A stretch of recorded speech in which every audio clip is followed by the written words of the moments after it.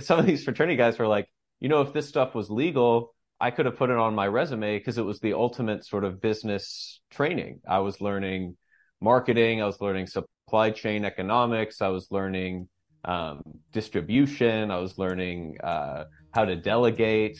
And, even learning how to deal with the law is probably a useful skill. Hey, y'all, I'm Tommy Tomlinson. And from WFAE in Charlotte, this is SouthBound.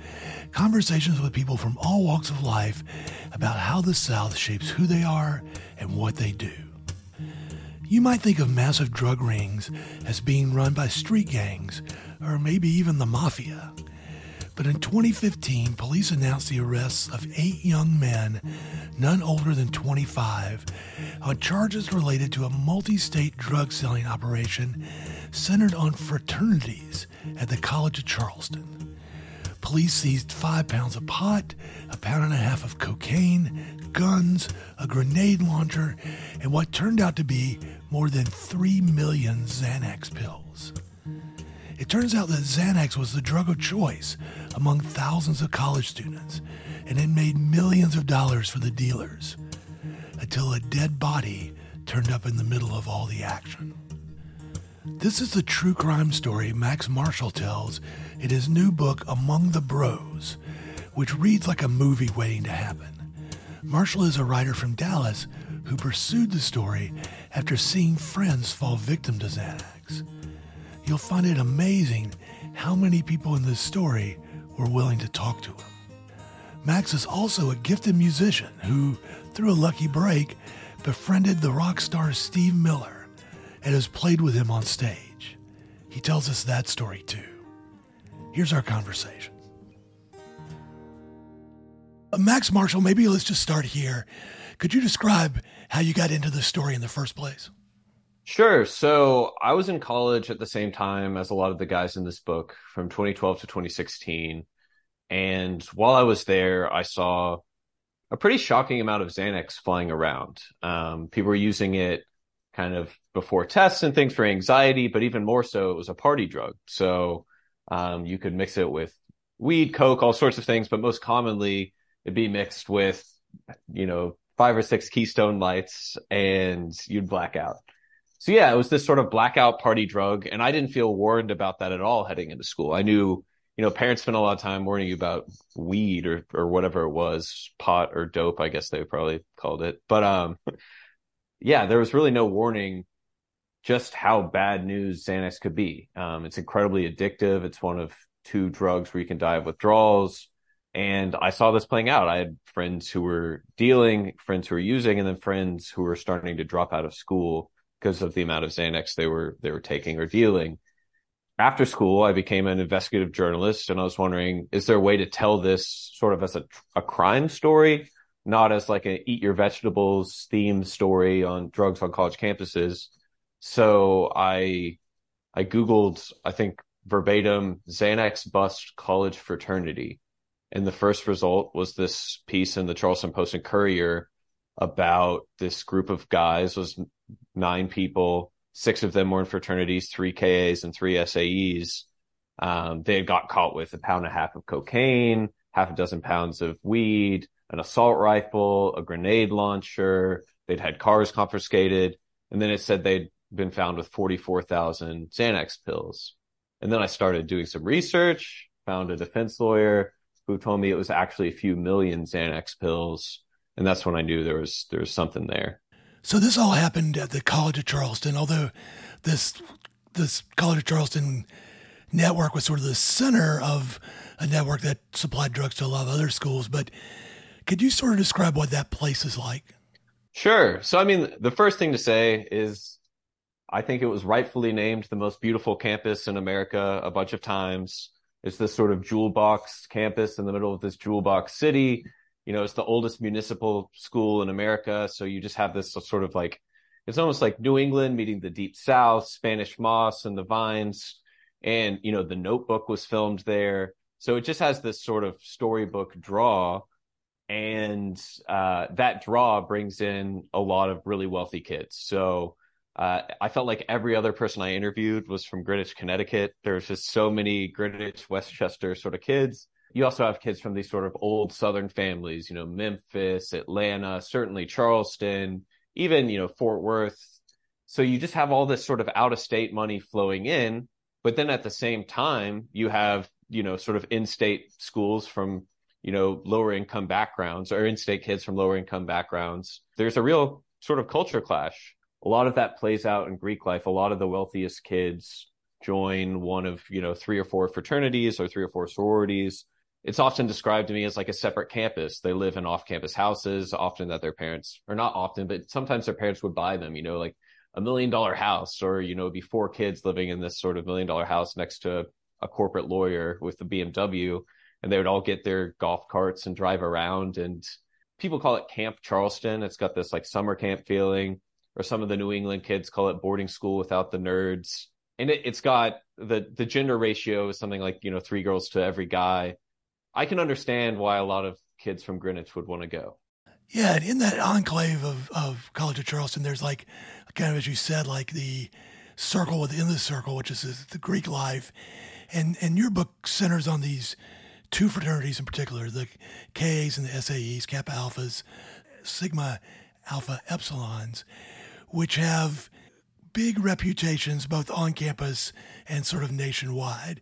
Could you sort of tell people who might not be familiar with either of those fraternities what their reputations are like? They're 2 dominant Southern fraternities. Both of them sort of came out of the Civil War, Ka at Washington and Lee, SAE at Alabama, and they've always had these incredibly strong Southern reputations. Some people call SAE same assholes everywhere.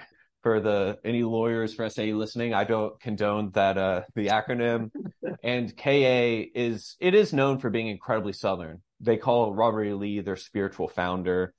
Their book, The Varlet, has a lot of sort of Confederate influenced lore, sort of that sort of Knights of the Lost Cause sort of narrative.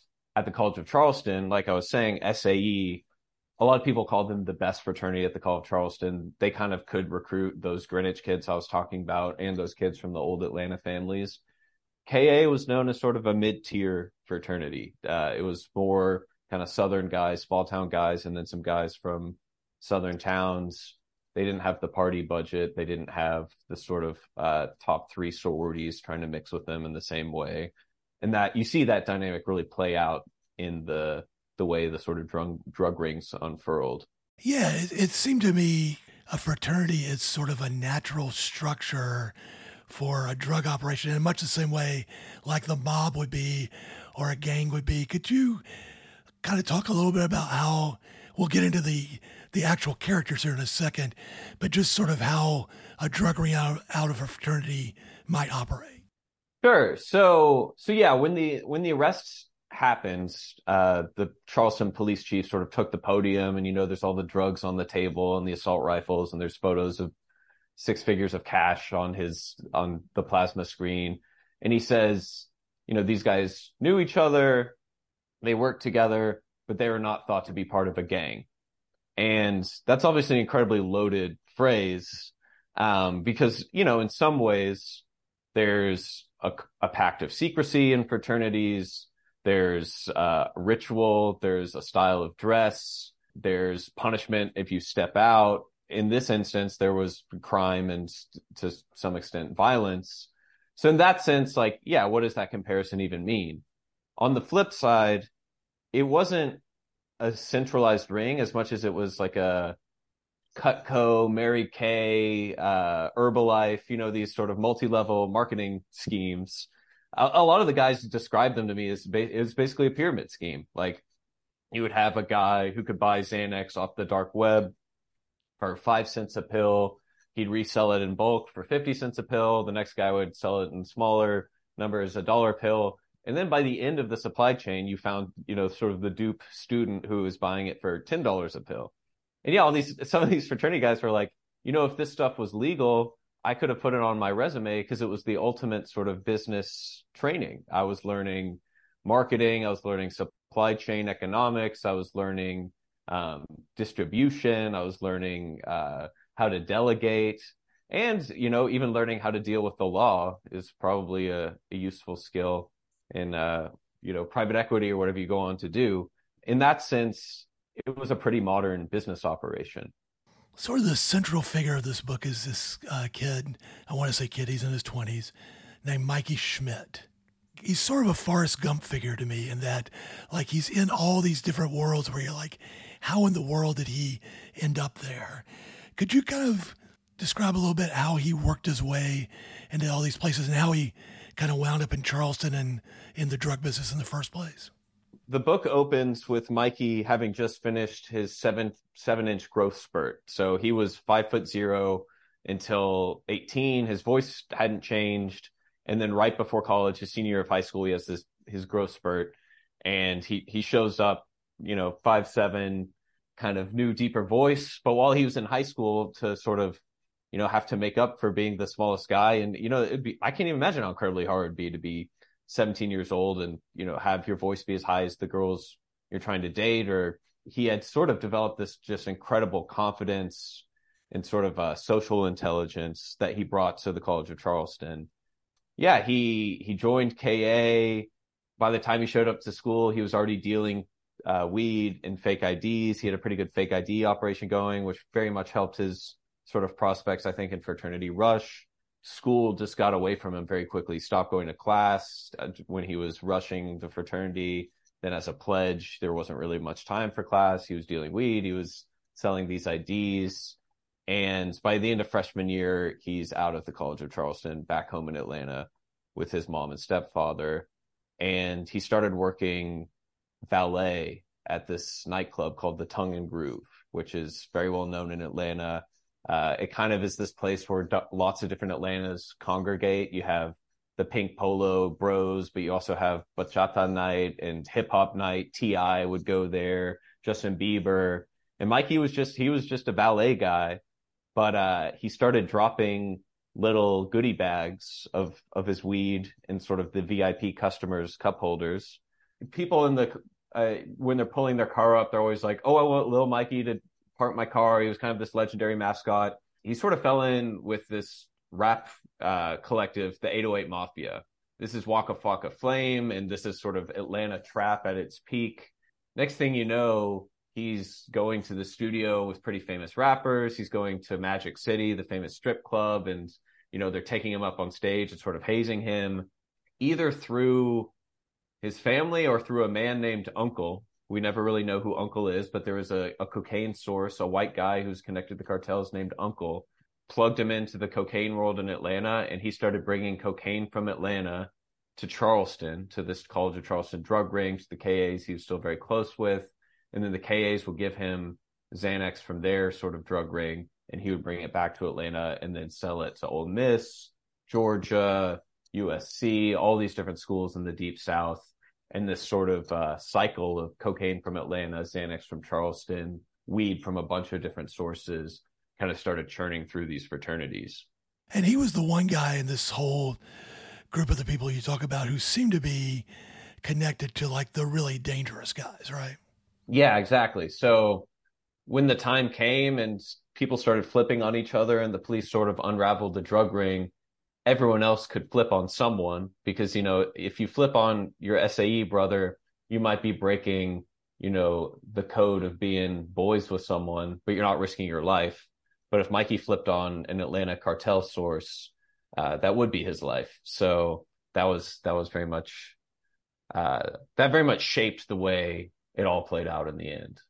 He comes off in the book as obnoxious in some ways and obviously doing some terrible things, but also as you mentioned, he's sort of super charismatic and charming in a lot of ways.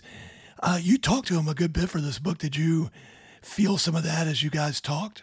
He had I talk about in the book, he had secret cell phones smuggled into prison. And so we were able to talk a good amount. Sometimes there were breakers that would sort of break up the cell reception, and he was super grainy. But then, by the end, we were FaceTiming. He's an incredibly charismatic storyteller.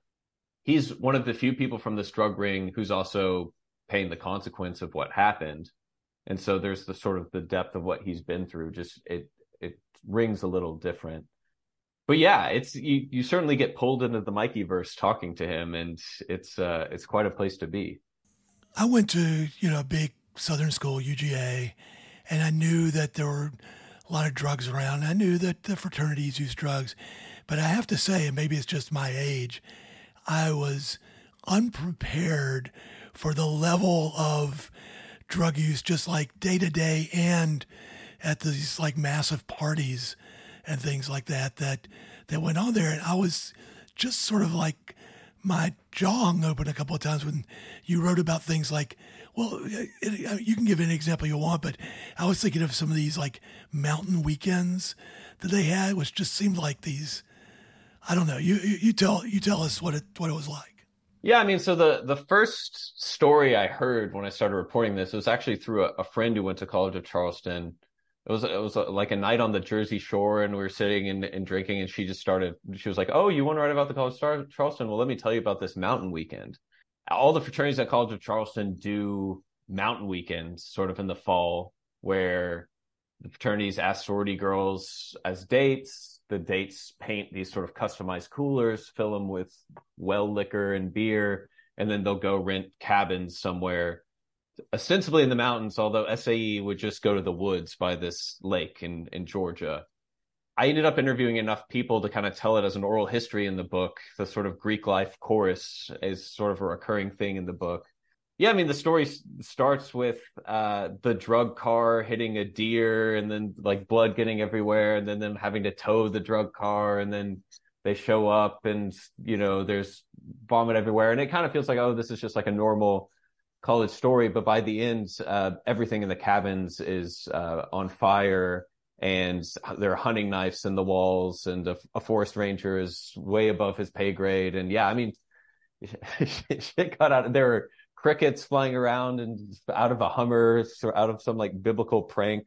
Yeah, I mean, even in that, because that's in the second chapter of the book, but you can already see the sort of like in that party alone, it was coke, shrooms, acid, Xanax, and like I said, an unbelievable amount of cheap bourbon.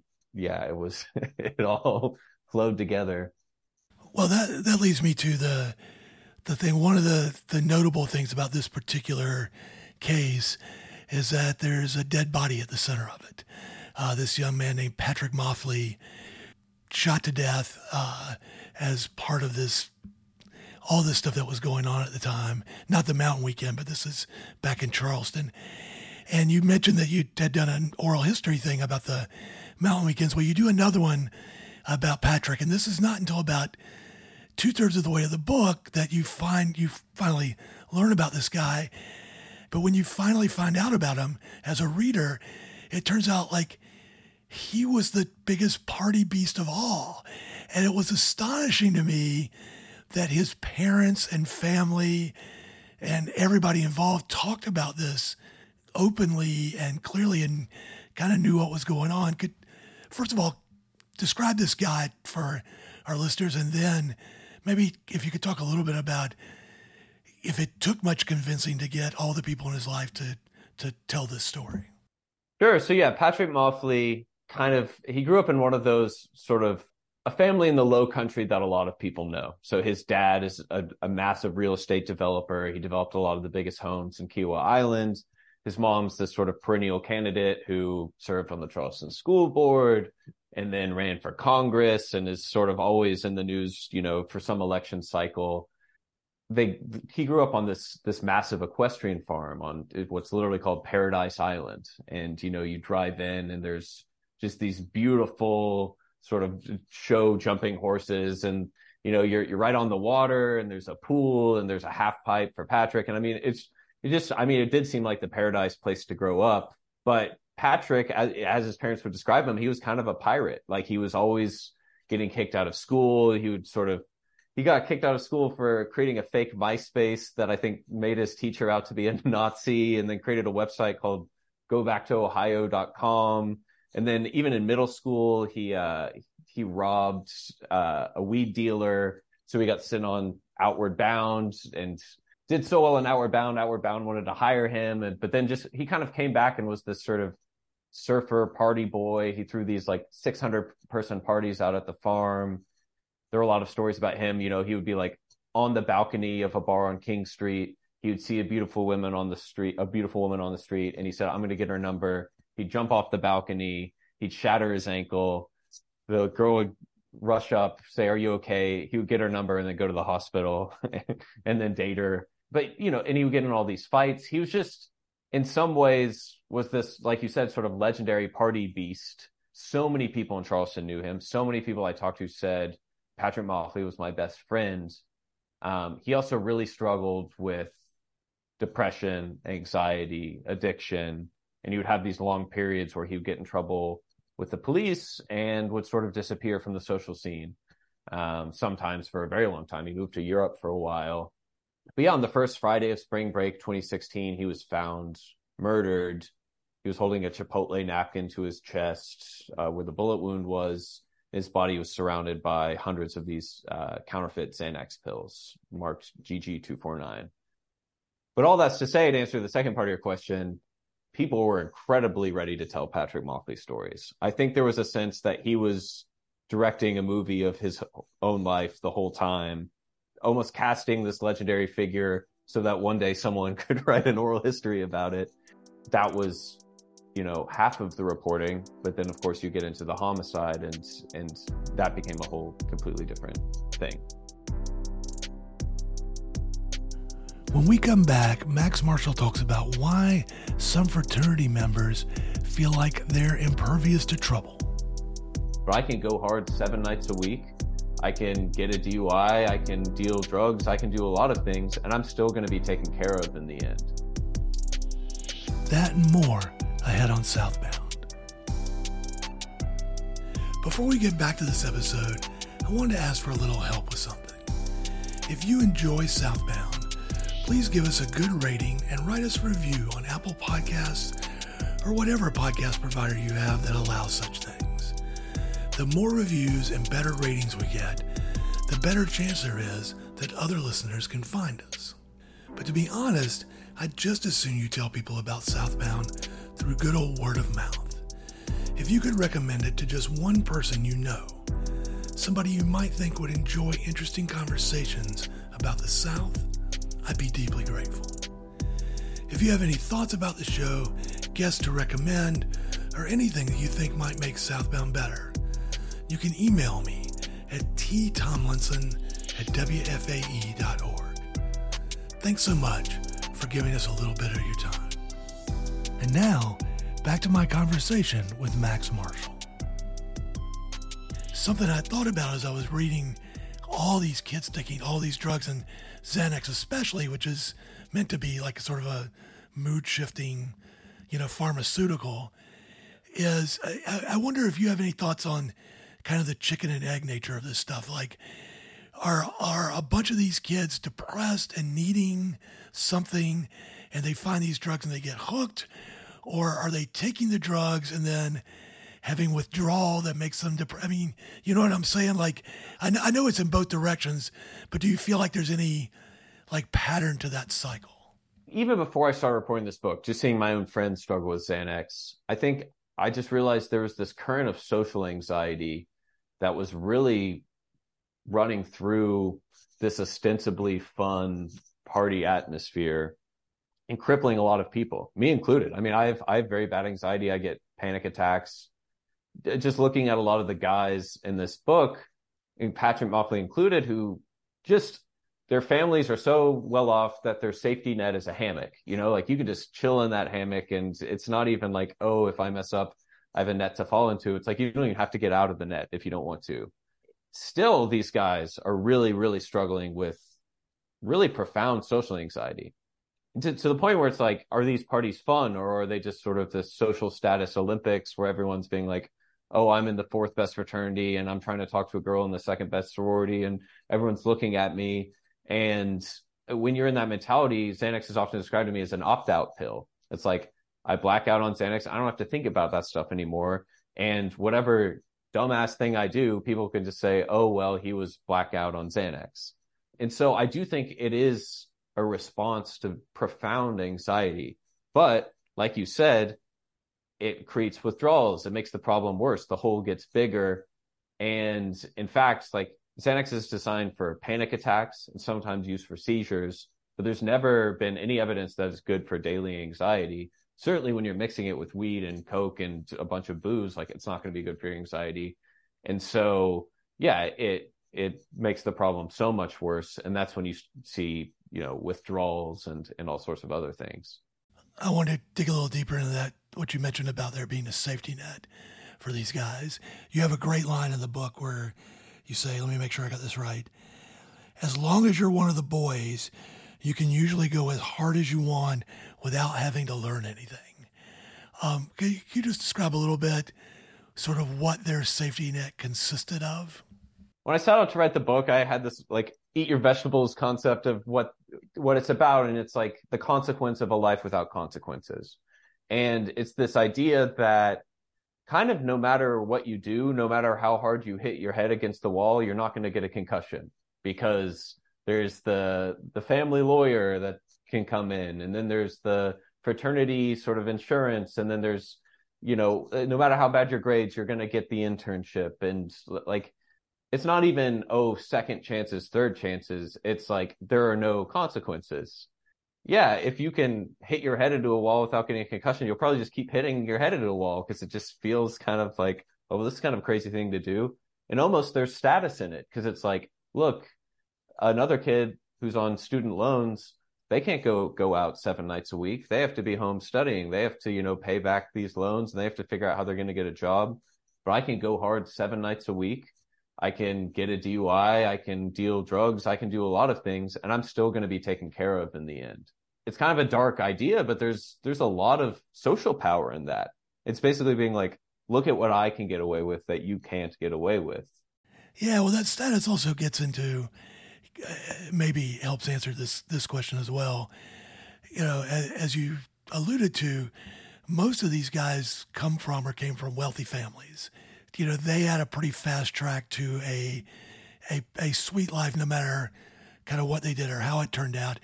They didn't have to become drug dealers to be rich. You think of, guys on the street who are in desperate poverty. It doesn't justify dealing drugs in a sense, but you understand why they would want to do it. It's like maybe a ticket out of a terrible life. Was it just the status, you think, for these guys that made them? I mean, I know they got richer, but they were already starting from a pretty high spot, right? To me, so much of the draw of fraternities, and even, what some of that pulled me into fraternities, and I showed up to college thinking I would never join one, is coming from this incredibly structured, scheduled suburban existence where, starting in first grade, your parents are scheduling your play dates, and, you're already thinking about your resume starting in fourth grade or whatever it is. Fraternities sort of offer this sense of adventure. It's like, there's sort of this sense of the occult, and you're going into, like this like hazing ritual that's like breaking social norms. But even more than that, it's like, oh yeah, like I'm 18 years old, but I'm going to get blackout drunk, and I'm going to like, sleep with lots of women. I'm going to just do all these things that like my sort of incredibly sheltered suburban existence didn't allow me to do. And then you can kind of like push that adventure envelope further and further. Like it's a party that starts on the beach, and you're drinking on the beach, and you're in the sun, and then like you're in the ocean, you're splashing around, and then the tide starts to pull you out, and you're getting, pulled further and further. And then you look around like 2 hours later, and you're in the middle of the ocean alone, and, you can't see land. And so I think like that sort of sense of adventure of sort of like, oh, I might be dealing a little weed, isn't that bad? I'm kind of like the guys in The Wire. A lot of people compare themselves to The Wire in this. Right. You talk about that a lot in the book. Yeah. Yeah. And then like, oh, well, what has a way better profit margin than weed? And it's actually much easier to deal. And there's only a Schedule 4 drug law for it, Xanax. And then, so you can kind of see the way that pulls you further and further from the shore. So I think that's part of it. I think the other part is wealth and status, of course, are always relative. So you might feel like you lived in the best cul-de-sac in suburban Atlanta, but when you show up to Charleston and there are kids who are actual Rockefellers and Rothschilds, and there's kids who are, flying private in from Greenwich or, able to take their pledge class to Aspen or whatever it is, all of a sudden your sort of $1,000 a month allowance and your nice 1990s Mercedes, they don't cut it anymore. I talked to, there was one kid who told me as explicitly as could be. He was like, I'm from the upper middle class. I wanted to hang out with these rich kids, and like drug dealing made up the difference. I had to keep up appearances, and that's why I did it. Toward the end of the book, you talk about, you list not only this College of Charleston guy, but other deaths in fraternity type incidents, across the country. And you kind of muse for a point and think, is this the point in time when somebody's just going to like shut all this down? And obviously that didn't happen, hasn't happened, and these things have continued. Is that Greek world kind of untouchable? Or can you imagine something that might happen that would really lead there to be some massive change in the framework? Yeah, I mean, I think the first thing to say is frats are incredibly good at rebranding. So like, for instance, in the late 60s, the sort of counterculture on campuses, they hated frats. They were known as like the snooty guys who wore cardigans and khakis, and fraternity membership hit an all-time low. Then Animal House comes out, and there's this sense of like, no, like fraternities, we're actually like, we fight the power too. Like, we're hitting golf balls into ROTC drills, and we like to smoke weed, and we're bad. We're like against the main grain of culture. And then by the 80s, fraternity membership, was at an all-time high. Yeah, when I was in school from 2012 to 2016, there was a moment there where it felt like this was all going to end. Like, there was a record amount of fraternities being shut down and closed. There were hazing deaths all over the news. It felt like, every month. Even this drug bust, like, it was like, okay, well, and the biggest drug bust in college drug bust in American history running through the fraternity system. College of Charleston shut down half a dozen fraternities. But then, yeah, as I talk about in the book, by 2020, they had all returned to campus, more or less. And KA's back on campus. SAE never left. It's an incredibly resilient system. And I think, like, in the Deep South and on big college campuses where these fraternities have really wealthy alumni bases and just so much institutional scaffolding around them, I think, yeah, I really have a hard time imagining Ole Miss without fraternities. I have a couple more questions along those lines, but I want to take a quick detour. There are lots of other stories that you've written that are incredible, and I would love to talk about if we had forever. But I do want to talk about your friendship with Steve Miller. So far away, and I feel like it's all been done. Somebody's trying to make me stay. I got to be moving on. Oh, big old jet airliner, don't carry me too far away. Oh, big old jet airliner, 'cause it's here. Could you you've written about that beautifully. Could you kind of describe how that happened and what it led to for you? Sure. So, yeah, I mean, it was a total stroke of absurd luck and circumstance. Steve Miller went to my high school in Dallas, Texas, 50 years before I did. And for the school's 100th birthday, he came back to Dallas to play a concert. And at the time, I was a little 7th grade blues guitarist. And so they sort of carted me out to be like, oh, look at this little bluesman. And they carted out a lot of other students. I think somebody showed him his like garage band, electronic music. And then like the seniors who were all in bands played. Steve is a huge blues head. I think just kind of picked up maybe on the spirit of what I was doing, and, sat me down the first time we played, and he taught me a lick that T-Bone Walker had taught him. So Les Paul and T-Bone were sort of his mentors, and he's always looking to sort of pass it on. And yeah, he invited me to play the like little centennial concert, brought me out for Fly Like an Eagle, handed me his guitar to play a solo. I guess he put some like lubricant on his guitars to get those slides on Fly Like an Eagle, where it's like, woo! And so like my hand got on and I slid way out of control. But when you're in 7th grade and like, your voice hasn't changed yet and you're playing a little blues solo, there's a lot of forgiveness. that went well. And then, yeah, a year later, he came back to Dallas and invited me on stage for a much bigger show at like JEXA, the big sort of like outdoor pavilion there. And then after the show, he was like, okay, we're net jetting to Houston. You want to come? And I played the Woodlands. And then it kind of just became this thing when he would come to Texas, or I played some shows in New York as well. Steve has a ton of greatest hits, obviously, but it's sort of enough greatest hits for an entire show minus 4 songs. So there's always 4 songs in the middle. And so he would sort of bring me out as the middle 4-song diversion. Here's the little blues guitar player, and I would play. But yeah, since then, the relationship's really deepened, and he's just kind of become like a mentor. He moved to New York around the same time I did for college. And yeah, he's just been incredibly supportive of like what started as songwriting and then became this kind of writing. And yeah, he was one of the first people to read the book. He was very encouraging. He circled his 2 least favorite paragraphs. We talked about them. But yeah, there was a time when I was like a sort of traveling little mini blues guitarist sitting with the Steve Miller Band. Well, I've heard you play and you're very good. And obviously, if Steve Miller is carrying you around, you've got some skill. Did you have a serious decision at any point about whether you were going to write for a living or play music for a living?